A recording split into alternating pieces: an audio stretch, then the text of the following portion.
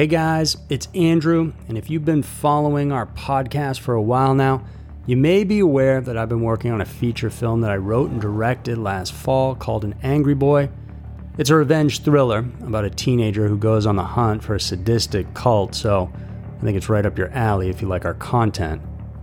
I'll keep it short right now because I know you want to get to the podcast, and there's more information over on our Kickstarter page, but we have some awesome rewards over there like getting your name on a Scary Mysteries video, being invited to the online world premiere, which will be hosted by me, and is only available through Kickstarter, and it will be where you can see the movie months before it's released worldwide. There's also posters, deleted scenes, signed scripts, and a chance to get your name in the actual credits of the movie itself. So if you've enjoyed the content that we've put out over the years, then please do consider helping us out. If you want to see some of the movie, rewards, and more info about it, then please visit the Kickstarter link in the description. Thank you guys so much, and now enjoy the episode. What's up, guys? Looks like you're here to learn about some freaky news happening in the world. Well, great, because that's what we do. So, welcome to another episode of Twisted News, and seriously, if you haven't gone and checked out our other podcast called Everytown, just go over there after this, and I promise you won't be disappointed.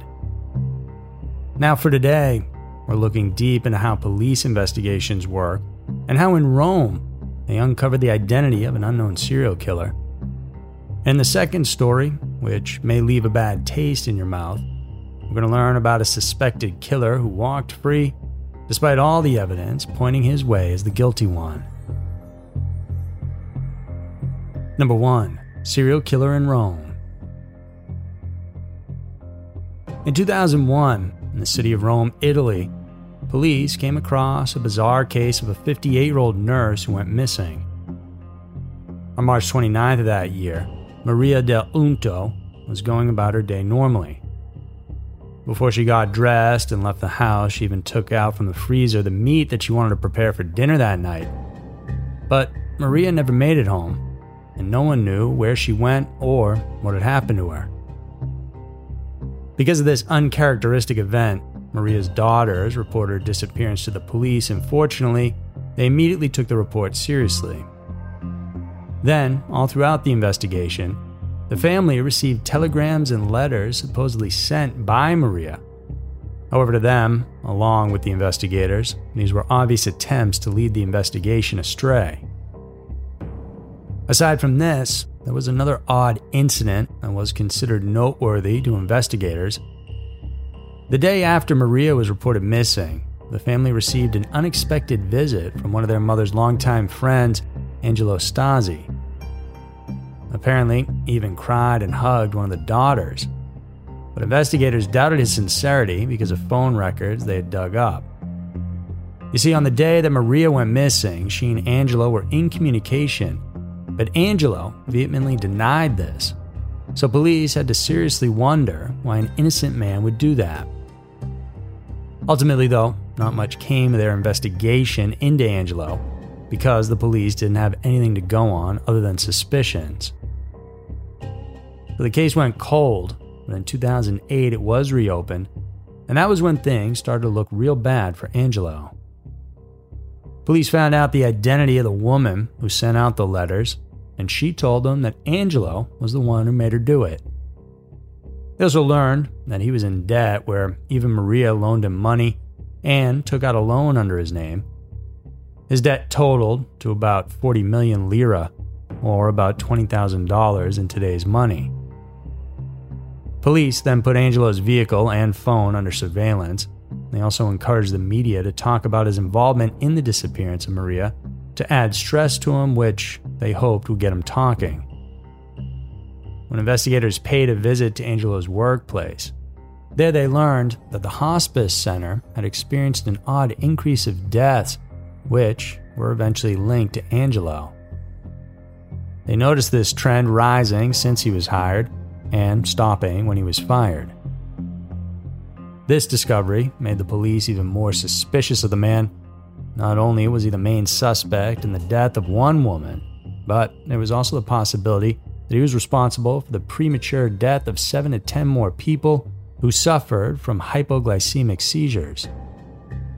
And this discovery made him even more notorious, as he could possibly be categorized as a serial killer if this was proven true.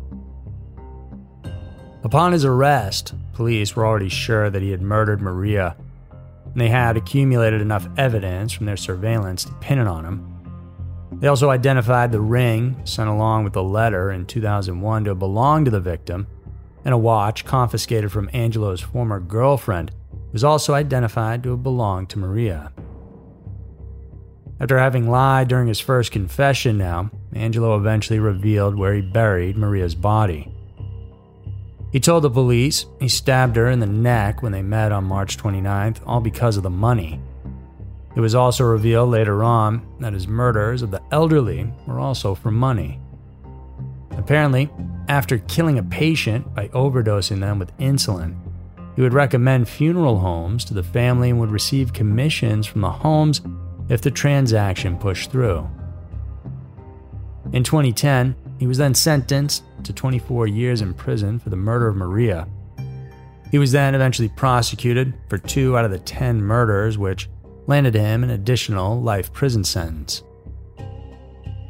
The discovery of crimes committed by serial killer Angelo Stasi, thanks to the dedication of the cold case unit who pursued justice for the case of Maria, was nothing short of incredible. Had they never picked up on the old case, there's no telling how much longer Angelo could have continued committing crimes involving money and the lives of innocent and vulnerable people. Here at Scary Mysteries, we're always looking out for our health, and you should too, because we all know that the world out there can be crazy. It's important to keep a healthy mind, body, and soul, which is why we take Goli's Superfruit Gummies. Goli's are delicious and the easiest way to include lots of superfruits and essential vitamins into your daily wellness routine. I love them because they taste great. I'm not swallowing pills to get vitamins, but instead chewing some awesome gummies that give me what I need to feel healthy. There's no artificial sweeteners, flavors, or colors, so it's just the good stuff. So go and get yourself some Goli's right now. Go to go.goli.com/scarymysteries and you will be brought straight to the checkout page with our amazing discount already applied. It can't get easier than that. Once again, that's go.goli.com/scarymysteries and make Goli part of your wellness routine today. These statements have not been evaluated by the Food and Drug Administration. These products are not intended to diagnose, treat, cure, or prevent any disease. Number 2. Killer husband set free. A case becomes extremely frustrating when almost everything, circumstances, pieces of evidence, and even the situation itself, points to a suspect, but still nothing can be done about it. This case is exactly that. In 1991, 22-year-old Kerry McCrary was living with her young family in a suburban neighborhood in Anderson, Indiana. She was a wife to a man named James, a mother of 2, and a career woman working as a supervisor for customer support for a financial advisory company. Despite her hectic schedule of having an infant and a toddler, the young family seemed to be working out. However, the couple started having marital problems, and those close to them knew this, as Kelly had actually confided in her colleagues at work about some of their issues. Apparently, when they fought, James would be physically abusive to Kelly. During one of these instances, Kelly alleged that James hit her. He then put a sock in her mouth and covered it with tape, tied her up, and dragged her into the garage. He attempted to poison her through carbon monoxide from the vehicle. Luckily, though, she only lost consciousness. This, Kelly recalled, was one incident when James almost killed her.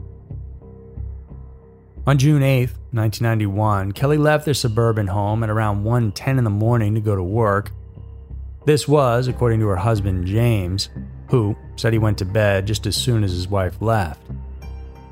She drove off in her black 1981 Buick Century, but never made it to work. Kelly was gone with no trace or any clue about her whereabouts. Despite the investigation and the search for Kelly, her husband James moved out of their home in Anderson into another place that was about 130 miles away in Linton, Indiana. It was not really clear why he did this, but it was definitely a questionable thing to do when it had only been a few days ago that his wife went missing. 20 days after she was last seen, Kelly's vehicle was then found in the parking lot of the community hospital north. Upon investigations, police found 29 strands of hair in the trunk of the car. These were proved to have belonged to Kelly, yet no other incriminating evidence was found in the vehicle. James was immediately named as the main suspect, which was normally done in cases like this, but no other evidence could be used to incriminate him. 2 years later, a friend of James came forward with chilling information regarding Kelly's whereabouts, because apparently James told her that when the couple had an argument, he shoved his wife, which caused Kelly to hit her head on a table and lose consciousness. James then wrapped up her body in a blanket after she had bled to death. And using her vehicle, he put her body in the trunk and disposed of her remains in a location which remains undisclosed. He then abandoned the car in the parking lot where it was later found. Looking into it further, police found blood stains under the carpet, which corroborated this friend's information, and this led to James's arrest in November of 1993. But still, during his trial, his defense argued that there was the possibility of Kelly running away or meeting harm in another person's hands, but not in the hands of her own husband. Kelly's colleagues also testified during that trial, disclosing the carbon monoxide poisoning story, as well as Kelly's fear of leaving James. According to them, she was fearful of what her husband might do if she ever left him. Despite all this information, however, James was never charged with Kelly's disappearance and possible murder.